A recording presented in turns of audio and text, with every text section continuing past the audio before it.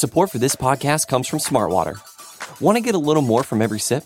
Smartwater Alkaline doesn't just taste crisp and pure, it's loaded with everything you need to perform at your best, whether you're running marathons or boardroom meetings. Elevate how you hydrate and pick up a Smartwater Alkaline today. To learn more, visit drinksmartwater.com.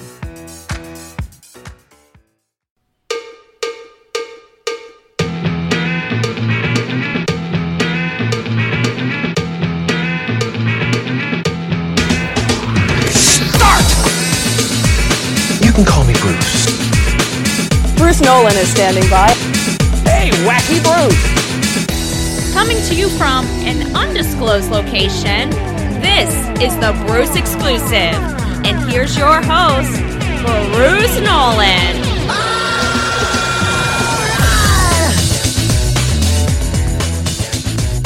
Ladies and gentlemen, boys and girls, children of all ages, welcome to the Bruce Exclusive, a Buffalo Rumblings podcast. I am your host, Bruce Nolan. You can find me on Twitter and Instagram at Bruce Exclusive. Welcome back. It's Friday. I hope you enjoyed me going off the handle yesterday about the Josh Allen, Blake Bortles comparison and making sure that we, did some housekeeping with some NFL news. Today we've got more news, and that is that Star Lotulelei has opted out of his contract at the time of this recording for the 2020 season. I actually think out of all the positions and all the players on the team, the defensive line is one of the deepest units on this team. And Star Lotulelei specifically plays a specialized role at a deep position. So I do think we're going to miss Star Lotulelei. But if we were going to have a player do it at a position of depth, I would prefer that versus the alternative. As it currently is, I was having an interesting time trying to figure out how Harrison Phillips was going to make this team as defensive tackle 5, because historically, the Bills have kept 4. 2 3-techs, 2 1-techs. At this point, at the 1-tech, they'll probably keep Harrison Phillips and, yes, Vernon Butler. Vernon Butler, if you will recall, played 5-tech and 3-4 looks for the Panthers this past year, which is a fairly translatable skill set to a 1-tech. Not entirely, but it shares more in commonality with that than it does with a 3-tech. So Vernon Butler can play in that role as well. In addition, Ed Oliver played the 0-tech in college. He played over the center, directly over the center. So he could fill in there if we needed to. I'd prefer him not. But we can have 2 1-techs, and we can still have Quentin Jefferson and Ed Oliver at the 3-tech. So I think that makes the depth chart a lot easier to predict, assuming no injuries. Now, obviously, if you have an opt-out and then you have an injury at that position, there's very few positions in the league that can handle 2 starters going down. So that would be problematic. But Star Lotulelei has decided to opt out this year from the 2020 NFL season. At the time of this recording, he's the only Bills player who has done so. The Patriots are like rats leaving a sinking ship at the moment. I guess I could have just stopped it at are like rats, I suppose. But that's the news to make sure that we're caught up on before we dive into today's topic, which is the Josh Allen, Mitchell Trubisky comparison. The 2 quarterbacks that Allen haters, you can't see me, but I'm doing air quotes, will commonly compare him to are Blake Bortles and Mitchell Trubisky. You see this a lot from the PFF guys on social media, which is hilarious because you think with the bevy of statistics that they have at their disposal, they'd be able to pretty quickly realize why that's not true. But in the event that they need some help, or anybody else does, I'm going to assist them. Yes, I brought the snark cannon today. I brought the snark cannon with me. I had it holstered. I kept it holstered for a long time, and now I just can't anymore. I actually think Josh Allen has much more in common with Blake Bortles than he does in Mitchell Trubisky. I mentioned yesterday that they didn't really have a lot in common. I said that the only thing that Blake Bortles and Josh Allen had in common was a high-level scouting report, big, athletic, physical, intangibles, accuracy due to mechanics, and they both came in earlier than you would like a project quarterback to come in. Josh Allen, it was the second half of the first game, relieving Nathan Peterman. And with Blake Bortles, it was in game 3 to relieve Chad Henne. I think Mitchell Trubisky and Josh Allen have less in common than even that. And we're going to use the same 3 things we used yesterday to compare the two. We're going to go scouting report, situation, and the reason why Mitchell Trubisky has thus far not reached his potential. Let's start with the scouting report. The scouting report on Mitchell Trubisky was that he was incredibly inexperienced, 13-game starter in the ACC. Now, if you think about experience level, some people say experience level regarding quantity when they talk about it, and other people say experience level via quality when they talk about it. But really, it's a multiplication of both of those things. It's how many games you started multiplied by the quality of those starts. And the equation there is used to solve for experience. I'm using air quotes again. So if you have 40 starts in Division II versus 6 starts in the ACC, then it depends on how you measure the ACC versus Division II. It's quantity of experience multiplied by quality of experience. And the big knock on Mitchell Trubisky coming out was he had 13 games as a starter in the ACC. He was a 68% completion guy. Yeah. The knock on Mitchell Trubisky in the NFL is that he's not accurate. But he was a 68% completion guy in college. You know why? Because college completion percentage isn't indicative of accuracy. I've been yelling about this since Tebow. College completion percentage does not mean you're accurate. It was a spread offense with tons of screen passes. He was athletic and bigger. Sure, I'll give you that. But there was a very, very important situation that we need to talk about. Mitch Trubisky was a 4-star recruit. He was Mr. Football in Ohio, in Mentor, Ohio, which is the east side of Cleveland. If you remember correctly, I'm in the greater Cleveland area. I'm familiar with Mitch Trubisky. He was hot stuff. 4-star recruit coming out. And he couldn't beat out Marquise Williams. That should have been a massive red flag. This 4-star recruit, this Mr. Ohio football, couldn't beat out Marquise Williams, got multiple cracks at it, and didn't get a chance to take over as the North Carolina starting quarterback until that guy left and was an undrafted free agent in the NFL. So an undrafted free agent held you back, Mitchell Trubisky. Well, that would be okay if it was all a collection of traits. But I would argue Mitchell Trubisky's traits weren't even that good. He was inflated by a gimmicky offense that was very spread related, did not have significant downfield reads in college, and he didn't do it a lot. Mitchell Trubisky was a tremendous projection. Everyone talked about how raw Josh Allen was coming out. And I'm telling you right now, he was raw coming out. He was very raw coming out. He was the rawest of all the quarterbacks in that draft class coming out. Do you know what's really raw? A 13-game starter who never had to make any sort of pro-style reads, got very little experience, and came from a very, very, very non-NFL offensive system. That's raw. Why weren't we talking about Mitchell Trubisky in the same level of rawness? You know why? Because people are lazy and they saw 68% completion percentage. They're like, oh, he's accurate. But that's not what that is. So the scouting reports aren't even close to being similar. Should have been a huge red flag when this 4-star Mr. Ohio football couldn't beat out Marquise Williams. Then he comes into the NFL and this is his situation. He has Dave Ragone, experienced quarterbacks coach, and Matt Nagy, quarterback whisperer, as his head coach. Matt Nagy was lauded for his time in Kansas City for being able to manufacture offense. Specifically, the stuff that Andy Reid did with Alex Smith was extremely innovative. And Matt Nagy got a lot of credit for that. Andy Reid has done a wonderful job of making sure that he is elevating his assistant coaches, allowing them to take on responsibilities, and broadcasting to the NFL that this guy is ready to lead a franchise. And he did that with Matt Nagy. Matt Nagy's ability to manufacture offense in the passing game, I don't want to call it gimmicky, but his ability to manufacture offense is important.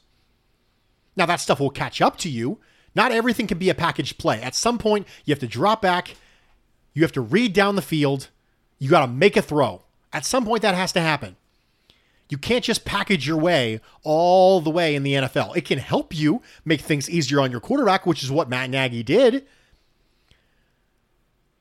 But Josh Allen came in with Brian Daboll, who threw him in the deep end. I don't know if you know this or not, but the Bills' screen game is not super high. The Bills' packaged plays, not super high. Brian Daboll's offense is throwing Josh Allen in the deep end. We are going to make you see the correct coverage. We're going to make you look to the correct side of the field based on the coverage that you see. Whether it's man or zone, we're going to look left or right because we're going to have route concepts available to you. We're not going to give you really quick binaries as often as Mitch Trubisky got. There's going to be some RPO game. There's going to be some play action, but it's not going to make the job easy for you. Now, I could make an argument that Brian Daboll should be more like Matt Nagy. He should make it easier on Josh Allen. More play action, more package plays. But he didn't. The Bills' offense for Josh Allen is being in the deep end. The Bears' offense for Mitch Trubisky was being in the shallow end. Not even the shallow end. The Bears' offense is being in the kiddie pool. That's what it was. Also, Mitch Trubisky got Allen Robinson year 2. Allen Robinson is one of the best receivers in the league. Josh Allen's just now getting, in year 3, what Mitch Trubisky got year 2, which was that dynamic number 1 receiver. Their situations are not comparable. This is the theme. For Mitchell Trubisky, based on what he was as a recruit and where he's at now, the word is underwhelming. For Josh Allen, a scrawny kid who was not part of elite quarterback camps and was a 0-star recruit, the word is overachieving. It's underwhelming versus overachieving. How can you say those two people are the same? How can you say when you look at the journey of Mitchell Trubisky and you look at the situation of Mitchell Trubisky, can you say that he is equivalent to Josh Allen? One of them is underwhelming and one of them is overachieving. It's not even close to being the same. Oh, well, Mitchell Trubisky is a good runner. He's a good runner. Okay, really? He's a good runner? Okay. Let's look at the rushing QBR for Mitchell Trubisky, and let's look at the rushing QBR for Josh Allen for 2019. Josh Allen's rushing QBR, just so you know, is a statistic, proprietary ESPN. It incorporates estimated points per attempt. So at the end of the play, how much closer was your team to getting points than they were at the beginning of the play? It's essentially, the run is basically a clutch-weighted expected points added through rushes. That's what rushing QBR is. The rushing QBR for Josh Allen was 8th in the league at 10.4. The rushing QBR for Mitchell Trubisky was 20th in the league at 1.7. Oh yeah, they're both rushers, except Josh Allen was 10 times more effective. That's interesting. You know why? Because Josh Allen gets 3rd and 1s. Josh Allen gets 4th and 1s. Josh Allen gets the goal lines. Josh Allen's a more effective runner. If all you're using is rushing yards to measure rushing effectiveness, especially with quarterbacks, I would greatly question your ability to measure that correctly. Rushing yards are not the best way to measure a quarterback's rushing impact, because a lot of times it's just get to the next thing. It's not about scrambling for as many yards as humanly possible. It's about getting the first down on 3rd and 6 when your receivers are covered. It's about converting that 3rd and 1 and 4th and 1. It's about getting that goal line carry. The things that Josh Allen's good at. So I would argue they're not even similar in rushing. So where exactly is the comparison come from? Why didn't Mitchell Trubisky turn out? Or why hasn't he thus far? He still makes ill-advised throws. He gets confused in the pocket, and he misses open receivers. Now, Josh Allen misses open receivers deep all the time. He also misses them a little bit too often on really short out routes. We saw that last year. But Josh Allen is a top 10 intermediate passer in the league right now. That's a spot where Mitch Trubisky doesn't do as well. In addition, Josh Allen was infinitely more calm in the pocket this year than he was previously, where it was 1-2 run. Josh Allen is trending in the correct direction when it comes to pocket presence and making intermediate throws, diagnosing coverages. He's making progressions in that area. Mitchell Trubisky is regressing in that area. I think Mitchell Trubisky might get a chance because there's rumors going around right now that Nick Foles is opting out of the year for the Chicago Bears. It has not been confirmed at the time of this recording. However, Mitchell Trubisky might get one more crack at this. But they're not even close to being similar quarterbacks. The comparison to Mitchell Trubisky is intellectually dishonest and it's intended as an insult. That's all it is. It's intellectually dishonest and it's intended as an insult. It is intended to upset you as Bills fans. That's it. But they're not even close to being similar players. Josh Allen isn't Blake Bortles. Josh Allen isn't Mitchell Trubisky. He's even less Mitchell Trubisky than he is Blake Bortles. At least the archetype was correct with Blake Bortles. But Mitchell Trubisky, the archetype isn't even correct. They're vastly different athletes. They have vastly different physical traits. I actually have very little issue with Mitchell Trubisky's lower body mechanics. I have more issue with his decision-making. One of them is underwhelming, and the other one is overachieving.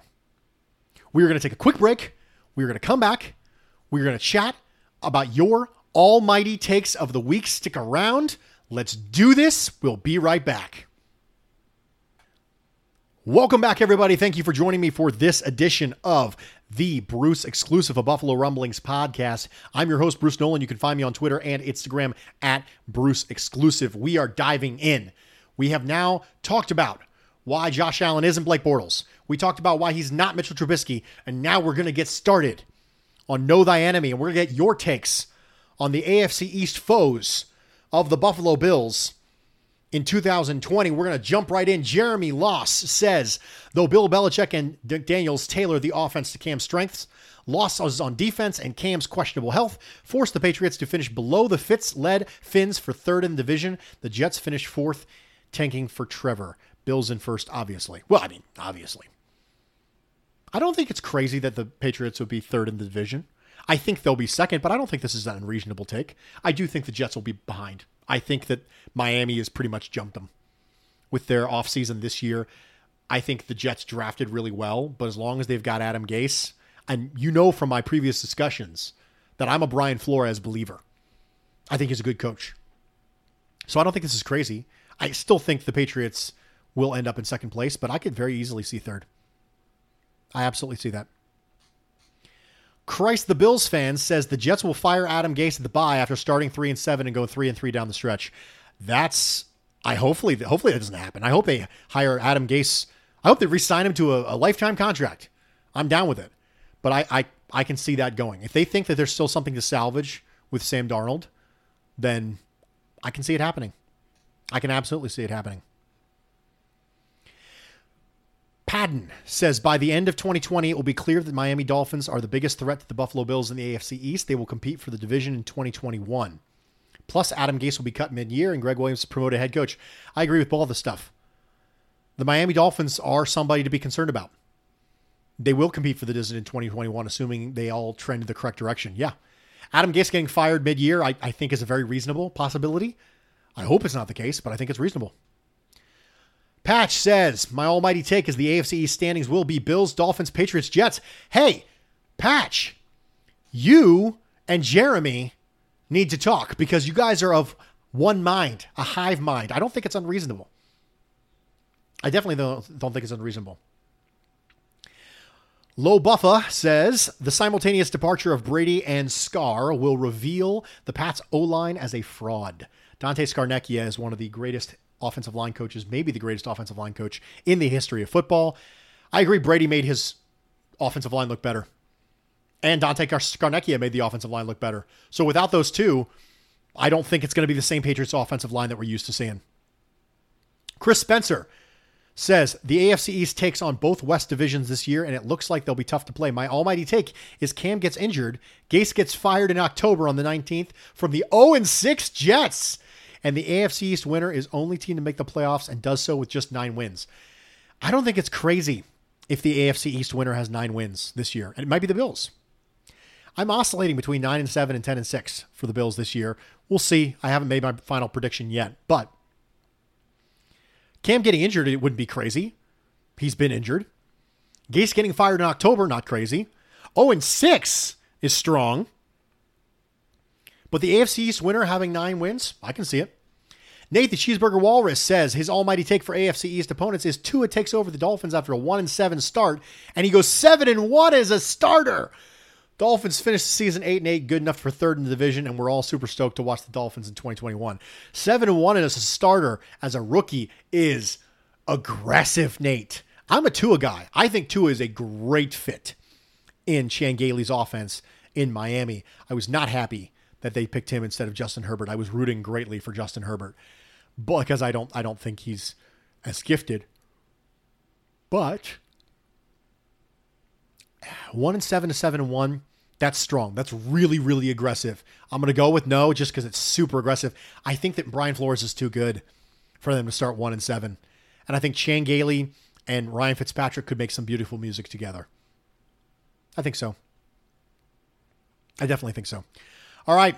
We've got one more AFC East take. And it came via email. And it wasn't really an AFC East take at all. But I got this email a few minutes ago. I'm recording this on Tuesday night. It is 7:22 p.m. Eastern Standard Time on Tuesday night. And Jacob sent me an email. And it said, Josh Allen is not an inaccurate quarterback.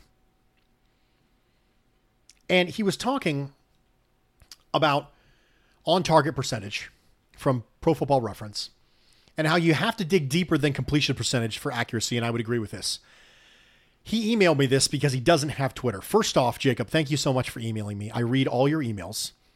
I greatly appreciate when you email me. Sometimes I don't like being connected to so many people because sometimes people are awful. But then I get emails and I get Twitter messages and they tell me that they really look forward to my show every week and that it matters to me. And when I hear things like that, it makes it worth it.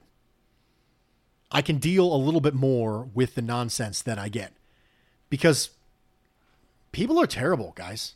Humanity is kind of awful sometimes. We treat each other terribly, and the internet is a bad place to be. And for a guy who doesn't like being connected to people, choosing to do a podcast and connecting voluntarily to a lot of people is kind of hard sometimes. So I really appreciate your email, and I really appreciate your kind words, Jacob. But specifically, he's talking about Josh Allen. And specifically, how there are other traits and other statistics and other metrics that correlate. You're not on Twitter, Jacob, so you didn't know that I tweeted this. But what I tweeted not too long ago was specifically that metrics are given context through other metrics. And if you have those metrics that provide context, you kind of have an obligation to use them. So for completion percentage, drop percentage matters. For completion percentage, average distance of target matters. For completion percentage, check down rate matters. All of these 3 things I just mentioned, drop rate, check down rate, average throw distance, all those things provide context to completion percentage. Completion percentage is a results-based metric. Drop rate, check down rate, and average throw distance are contextually related to completion percentage. If you use one in a vacuum to prove something without being able to first understand why that exists, you are purposefully getting less context. I don't say this to say that Josh Allen is an accurate passer, and neither does Jacob. Jacob and I are connected because I posted a previous tweet about something that I thought was valuable.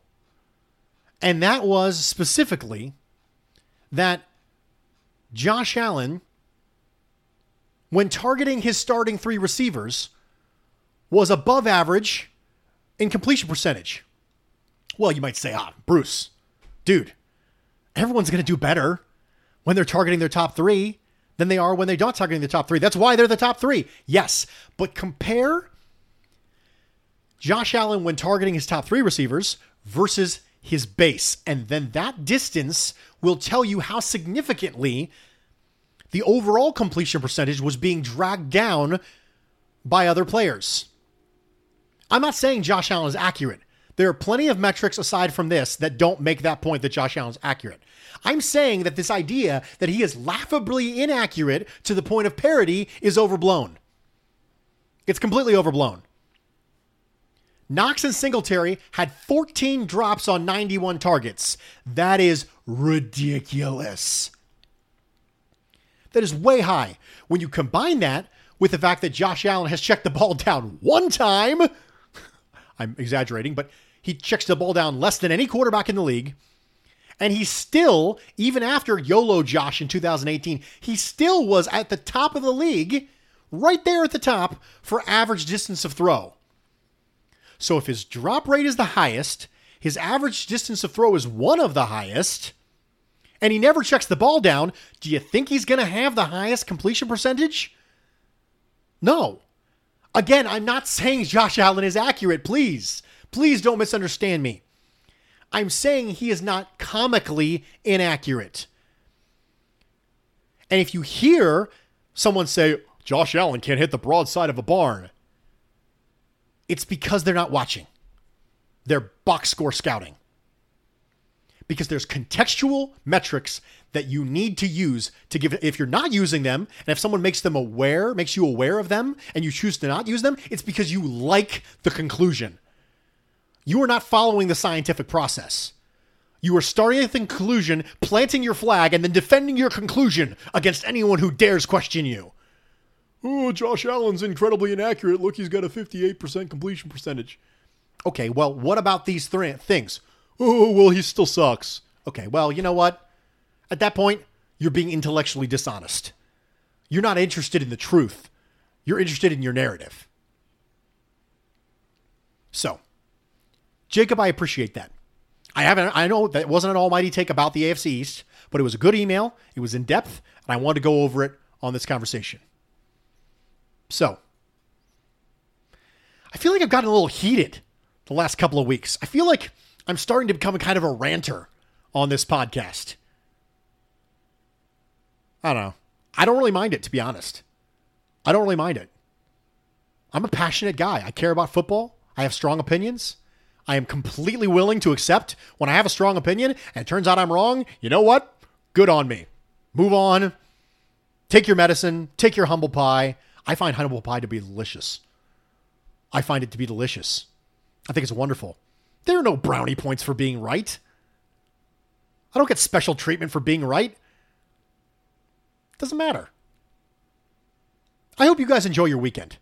I hope that this was valuable. I hope that this was kind of a apologetics class over the last 2 days with Bortles and Allen and Trubisky and Allen. And when somebody makes that comparison, you have stuff to say.